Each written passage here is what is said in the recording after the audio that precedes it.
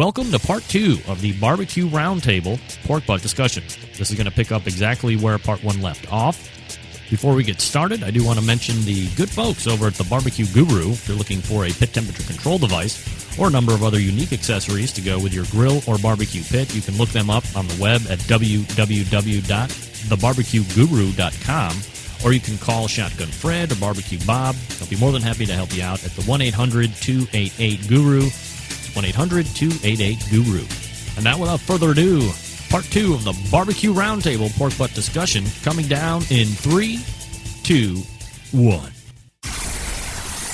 The next question, if it's more of a general consensus, just go ahead and say your answer and we can quickly move on. How many hours per pound are you factoring in for a butt cook? And remember, this is probably more of a question geared towards the home-based cookers at this point. And then if you want to go ahead and add your competition experience, go ahead and add. We'll start with Chris Finney. I normally give myself 2 hours per pound, but I'm always hoping that it's closer to an hour and a half a pound. Jim Morgan? It's done when it's done. You can never count on atmospheric conditions and the temperature and the wind and specific butts, how much fat they got in between each one of them, and the meats and the muscles. And make a guess. 2 hours a pound. No, it's done when it's done. I never, I plan roughly, basically on 1.5 to 2 hours a pound, but no, I pull it when the meat's done, when the temperature's right, and when the bone twists, and that's it. Jim Minion? You factor in 2 hours a pound. Normally, it's only taking me about an hour and a half. I'm also looking for a 2 to 4 hour rest, so I factor that in also. If you figure 2 hours, you're normally going to be safe. By playing with temperature, you can adjust that. Bill the Grill Guy. Now, see, you guys are getting into the Bill the Grill Guy and the foiling aspect of this thing. Easy. We'll get there. Go ahead, Bill. Easy, Jim. Go ahead. I figure about an hour and a half per pound when I foil. When I do competitions, I have always foiled. So I'm looking at about 8 or 9 hours, maybe 10 at the longest on an average butt cook. Do any of you use a constant temperature measuring device like a Maverick or a Guru or anything like that? And we'll start with Bill the Grill Guy. I do not. What? Wow, I thought that was a dumb question, but go ahead. I know, he said like a Maverick. You've got wireless thermometers. I do not. The one that I got a couple of years ago for Christmas is no longer in use. The ones I have found that work the best are the cheap ones. Believe it or not. Anything my wife can find on sale for $15 or less, I use. And they work. And I've calibrated them. Jim Minion. No, I don't trust them. If I'm going to go there, I'm going to go get myself some ThermoWorks cold smokehouse thermometers. The problem is they start at about 125 and go up. At contests, they're a real joke because the other guy down at the next pit over, he's running a wireless too, and so you're reading his pit temperatures. I find them to be a total pain in the ass. Jim Morgan. Yeah, a great point that Jim just brought up about being worried about your wireless receiver picking up somebody else's wireless transmitter. We ran, if I'm not mistaken, 3 different, and Finney was there, 3 different Mavericks, ET-73s at Smoke on the Beach in the fall of 2005 or 2006, and didn't have any problem with that. To me, yes, I check constantly, whether I'm cooking in a competition or whether I'm cooking at home. I've got the wireless, I've got the Maverick, and I've got a Thermopin too. And I don't bother with the Thermopin until it's late in the cook. But the Maverick, to me, works fabulously. Chris Finney. Once again, I'm going to have to agree with Jim Morgan. Down here when it's 110 degrees outside, I don't want to go out there any more than I have to. So, yeah, I'm always running the Maverick. I've also got the new temp, which I like, but I end up using the Maverick a whole lot more because it does have the high and low alarms on there, which, sometimes are set, sometimes aren't, but, that's another story. I think that some comps we've been in, I think the last Smoke on the Beach, we had 5 Mavericks sitting in relative closeness to each other. And within 30 feet. Yeah, they all kept track of the pit that they started with.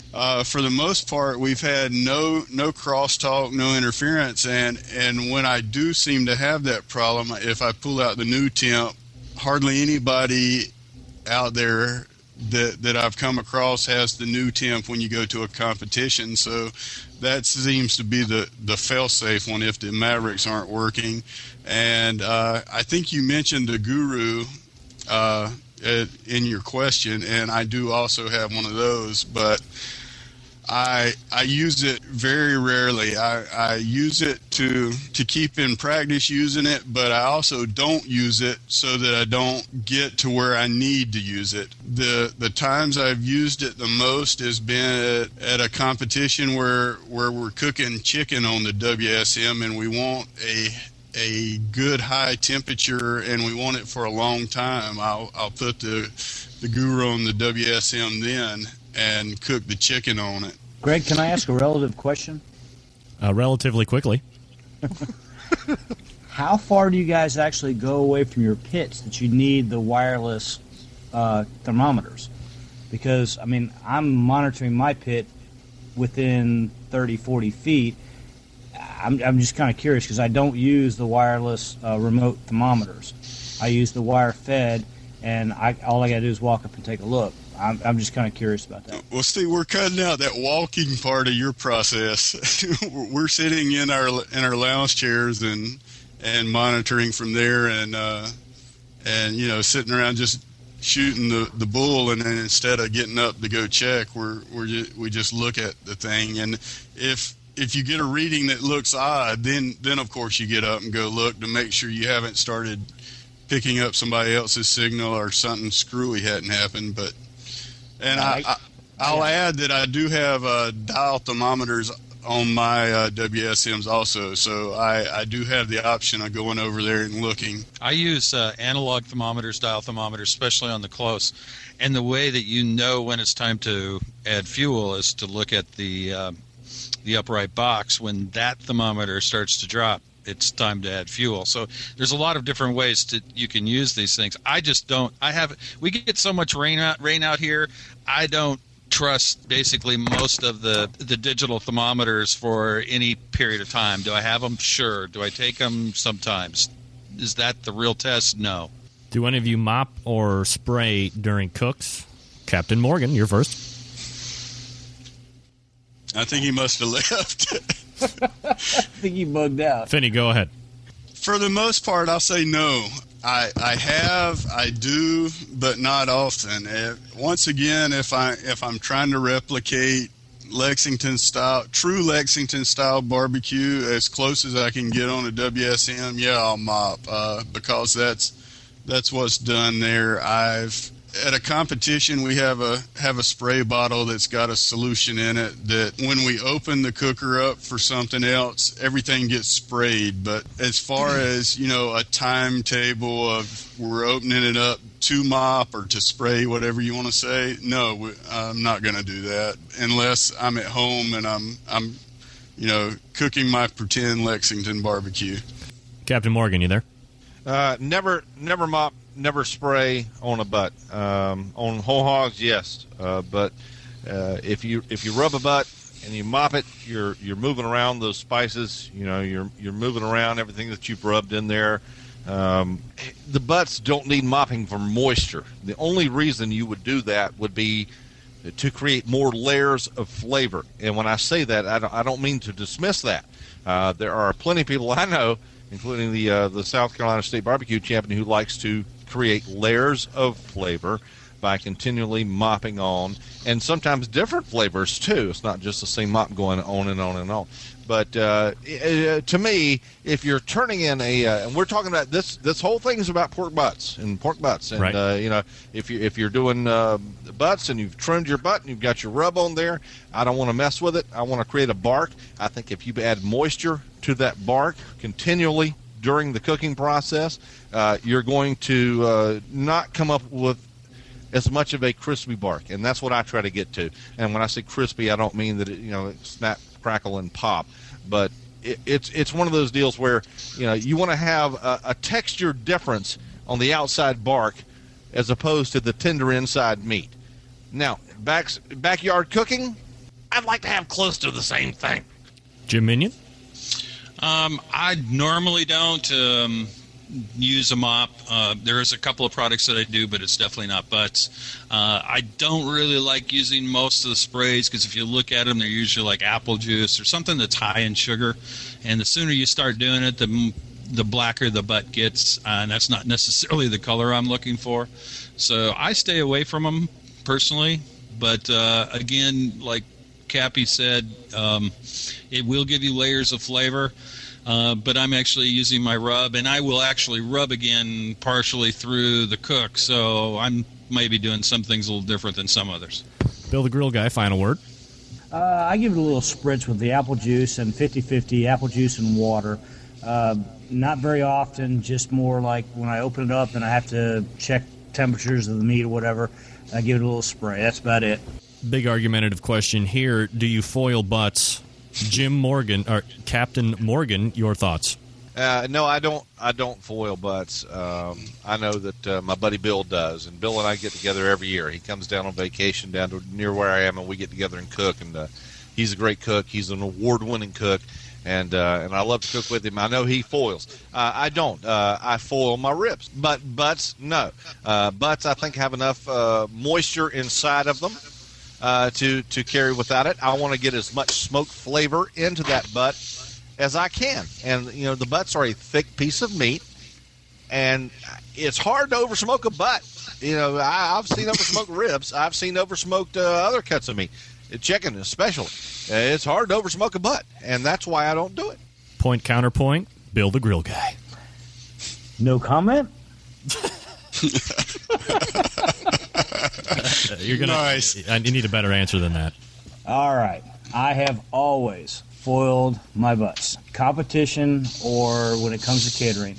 However, this coming Thursday, and I will be posting pictures on the barbecueforyou.com, I will not foil the 4 butts that I am going to cook on the WSM, just to see how it goes. The problem I have with not foiling, the problem I have with the bark is I do not like to bite into a sandwich of pulled pork barbecue and have a hard piece of black meat that you guys call the bark. So that's why I have never left it unfoiled. I like to foil. I like to keep the moisture in the meat. I like to keep the outside layers. Yes, they are red and they have the smoke-filled layers, but I do not like to foil, or I do not like to not foil. Chris Finney. I do not foil as a practice. If I'm running into a time constraint, once the meat's past the plateau where the fat's rendering, if I need it off quicker than what it looks like it's going to get to, I may pull out the foil and crank up the temp a little higher and rush the butt to the finish point. But as a rule, no, I don't foil. It's only if I have a time crunch that I need it to get done. Jim Minion. I don't foil except for the hold. Again, if there's a time restraint because of weather, whatever the case may be in a competition, then you got no choice. But I prefer not cooking a butt in its own fat and have it basically braised, and it's just not something I care for. So I don't do it. It's more personal than anything else. I don't see there's no advantage to rushing a butt once it hits 165. There's no advantage to rushing it from that point that I can think of. So I just don't go there. Can I counterpoint there? All right. I don't think that foiling a butt is rushing the cook at all. Like I said before, I don't enjoy biting into a sandwich that is, hard or crusty. I want to bite into a soft barbecue sandwich. So that's why I have always foiled. Maybe I'm wrong. I haven't tried it yet, and maybe Thursday's going to open my eyes. I don't know. This is your first butt cook on the WSM, right? Correct. So you need to do some with and some without so that it's not just the different cookers getting you a different end product. Well, I could do that. I'm cooking 4 butts, so it's not a problem with I can foil 2 or not, and foil only 1. It doesn't matter. Well, let's go over to Jim right now, Jim Minion, because I know Jim has cooked on a lot more different cookers than we have, and ask his opinion. I don't know if I'm sure, Jim, you've probably cooked with a bullet cooker before, maybe not the WSM, as opposed to offsets and eggs and that kind of stuff. Do you see any real difference there between foiling and not foiling between the different types of cookers? I've cooked on everything from FECs to Traegers to backwood smokers to a number of different things, and a lot of vertical cookers. I actually like vertical cookers a lot. It's my technique is I don't foil. I don't have the crunchy hard bark that Bill's talking about. Part of it's because of the temperatures that I use and the way that I rest the pork when I'm done, because by going into foil at the finish, putting it in a dry cooler and letting it hold for 2 to 4 hours, if there was hard bark on there, it is softened up by that point, so it's not a problem. Same for catering. Those are usually going to be done off-site. If I'm doing something on-site, it's usually chicken and ribs or salmon or whatever else we're doing. And so the butt and the briskets, it's in a dry cooler, and any hard bark is being softened during that process. So it's just a difference in technique. It's not a matter of right or wrong. It's a matter of preference, I think. All right. So what's the difference between that and foiling it beforehand? The biggest difference is during the cooking process, I don't want to have it in foil. I don't want it to be cooking and it's in that grease that is being rendered out. It does rush it through. It has to, only because you're capturing all that heat. So it is rushing it through that process. I find with the technique that I use, if I let it just go naturally through that process, I end up with the product that I'm looking for. So it's a matter of preference. It's not a matter of when I'm going to soften that hard bark up. It's a matter of I want it to go through the process, and then if it is hard, I can soften it up during the rest. And that's a good answer. Anybody else want to jump in on that? Yeah, I do. In my opinion, if you cook a butt, and I can only speak to this on a vertical smoker, on a Weber Smoky Bullet. If you cook a butt and you get good bark, in some cases, and not every case, and in most cases not on every butt, but just parts of that butt, you're going to get a beautiful bark, a nice crispy almost. Well, crispy might not be the right word, but if you foil that, if you put that whole butt in foil and put it in a cooler for 2, 3, 4 hours and let it sit in there and cook in its own juices and its own steam and all that, that crispiness is gone once you unwrap it. The outside is tender and moist and not crispy. And in my opinion, a lot of times if you're turning in for competition cook anyway, and I'm not trying to get past the backyard stuff, but that outside bark can be absolutely fabulous if you cook it just right.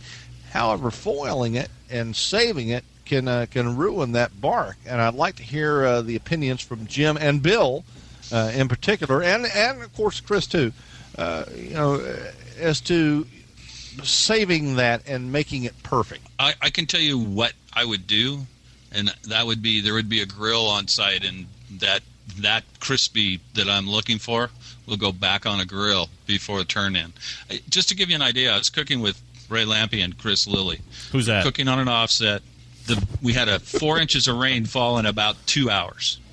All the temp went out of the pit. We had to use more smoke. We had to use more wood than we wanted to use. It was a mess. So we get to the end. This stuff isn't ready. We actually finished the pork on a big green egg at 450 degrees and took first place. So and it was crispy. There's no question. There's no one answer. I don't necessarily look for crispy bark, but that's a preference thing. But if I wanted that, a grill would give that to me rather quickly. Next question. What internal temperature do you take your pork butts to, Chris Finney? Oh, Greg. It really depends. We've worked with taking them off at different temperatures. I've taken them off at over 200. I've taken them off at 190. Generally, if I'm cooking more than one butt, I like to take them off at different temperatures so that that I have the best shot of between all of them getting the meat that I want out of it. You know, my normal range I shoot for is right at 190 for pulled pork. But like I said, I like to pull some off a little higher, some off a little lower, and then find the meat that I want to turn in if I'm at a competition. If I'm at home, I'm pulling it off at 190, 195, somewhere in there. Bill the Grill Guy. I try to get it off around 200 to 205. I feel that it pulls better, and it seems to make a moisture. There again, I don't know if it has anything to do with the foil, but I like the way it pulls at 205. I've pulled it at 190. I pulled it at 195, and I think that actually pulling the meat apart itself, it pulls better at 205. Captain Morgan. Yeah, great answers from both of those. I can't wait to hear Minion's answer. In competition, I like to pull. And I've done like Finney said. I've cooked from 190 to over 200 before. A lot of times when I find if you let it rest, if you take it up 200 and let it rest, the meat's going to be a little mushy. You can pull it easily. It's very tender at that point. But if you're chopping, and chopping is very popular here in the Carolinas, I like it a little bit lower, like around 190. You know, keep in mind, if you pull it and you don't foil it and you don't put it in a cooler, it's still going to rise another 4 or 5 degrees, no matter where you put it. To me, it depends on what situation you're cooking in. For backyard cooking, 190 is fine with me. Let it come up to 195. I like the tug on the bone test to make sure. It depends on the butts themselves, but in most cases, I agree with both of those guys. You know, between 190 and 200. Jim Minion. I find that it depends on the cook. It depends on whether barometric pressure, which is a joke, but all those things. So if you've got a butt that's been on for an extremely long time, it's still only 185 degrees when you stick the thermal pin in it. At that point, I'm starting to go by feel, and 190's normal. My opinion is that once a butt reaches about 200 degrees, as it goes over that, it is actually starting to dry out. So I stay away. During that time where you get the thermal gain while it's resting, I'd like it to stay under 200 or right at 200 degrees.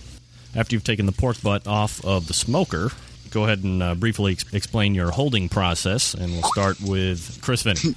My process is to off the smoker straight into 2 layers of foil, heavy-duty foil, and then into a cooler. And it's basically, as long as I can keep it there until turn-in time, or if I'm at home, it's at least an hour, hopefully way more. Getting back to some of what we were saying in the last question was, my thought is if you stick 5, 6 more butts in a cooler on top of each other, they're still cooking. So if I'm taking off at 190, I don't keep track of the temperature, but I'm sure it's going up probably 15 degrees with all the residual heat from all those butts. Whereas if I've got one, maybe it's going up 5 or 10 degrees max. But at a comp, when we're throwing a ton of butts in the cooler wrapped in foil,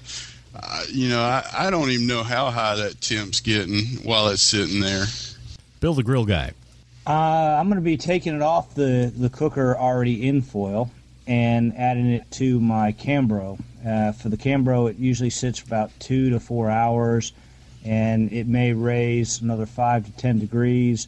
So if I take it off at 200, it's going to go to 205 to 210, and usually rest pretty well right about there.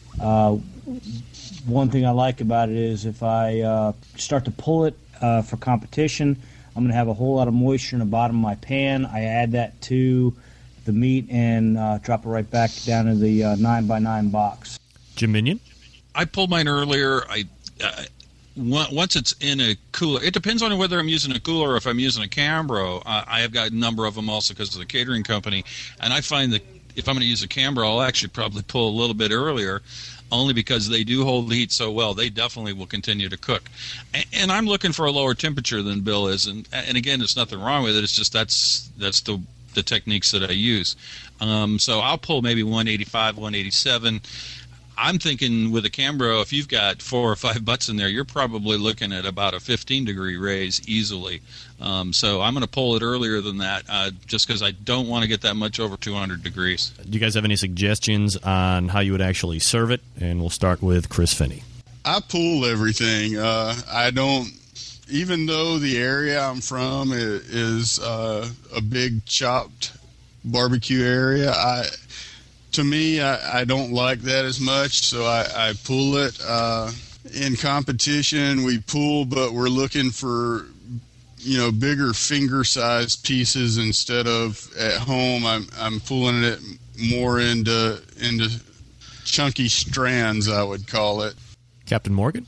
It depends a lot on your region, and as Jim Minion taught me, barbecue started in eastern North Carolina. But got perfected in western North Carolina. All right. But started in Virginia. Seriously, basically, you're looking at who you're serving. In the Eastern Carolinas, you're going to find a lot of minced barbecue, and I mean minced. I mean finely chopped barbecue that most of the folks in the barbecue competition world would be horrified at.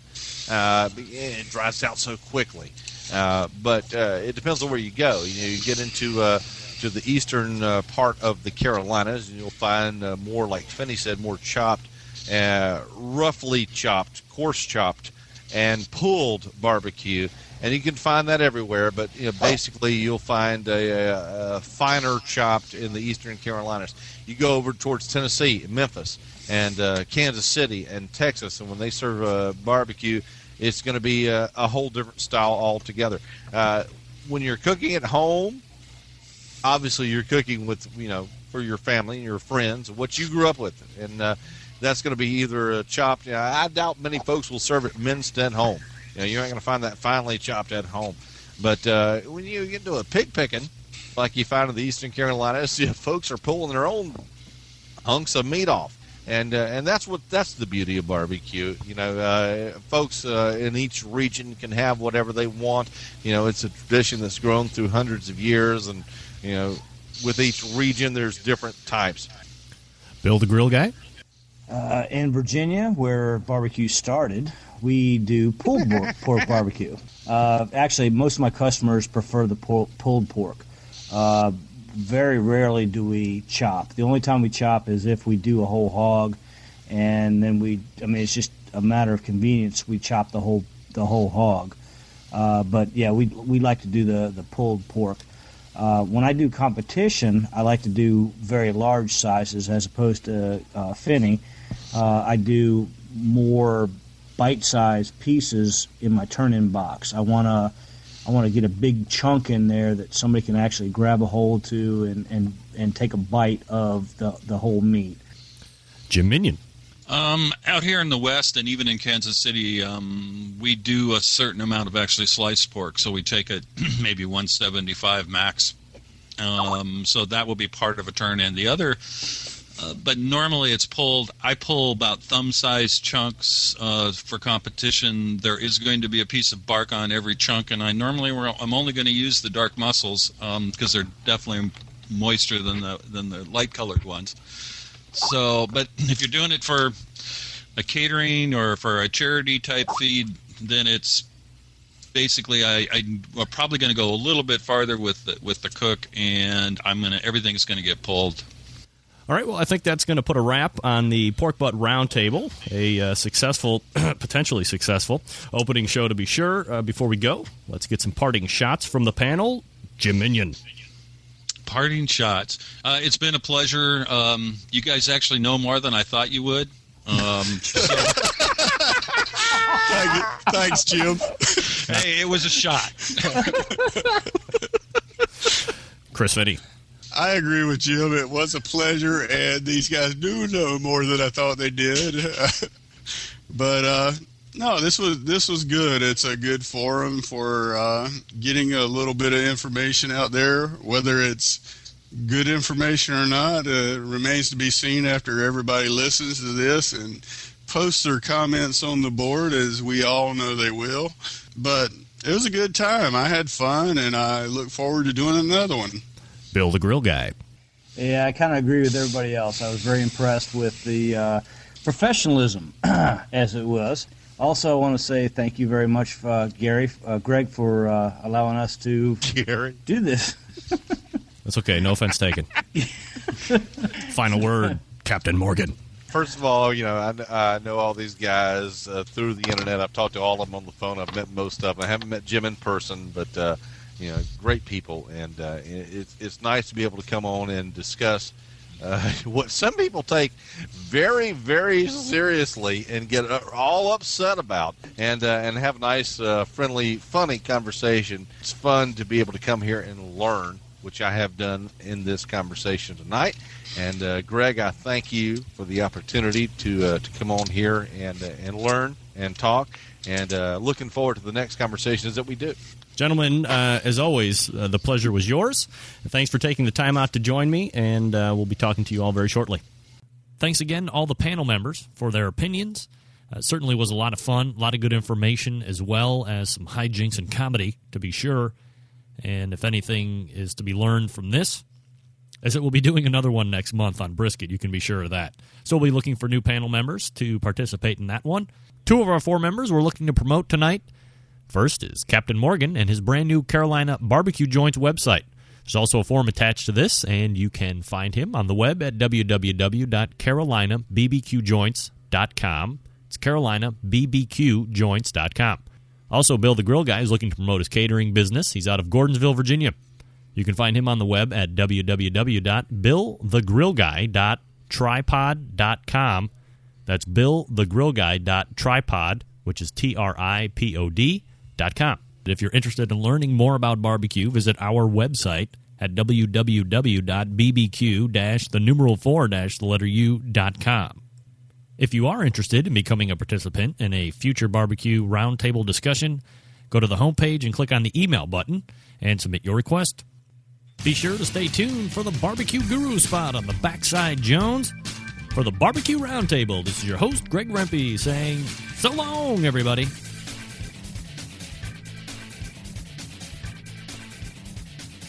The future of barbecue is already here at thebarbecueguru.com. From the amazing guru that monitors and controls the temperatures of any charcoal, wood, or electric pit to the Caldera Tallboy knockdown smoker. Yes, it breaks down and stores flat, yet it's still a robust, sturdy, portable cooker and smokehouse. It also serves as an efficient temperature-controlled convection oven using wood or charcoal. The Tallboy is designed to fit all catering pans and can be used as a warming oven. You can cook in any style you choose. Make ribs, chicken, jerky, vegetables, smoked cheese, whatever you want. Take it to KCBS competitions and unload it from the trunk of your car.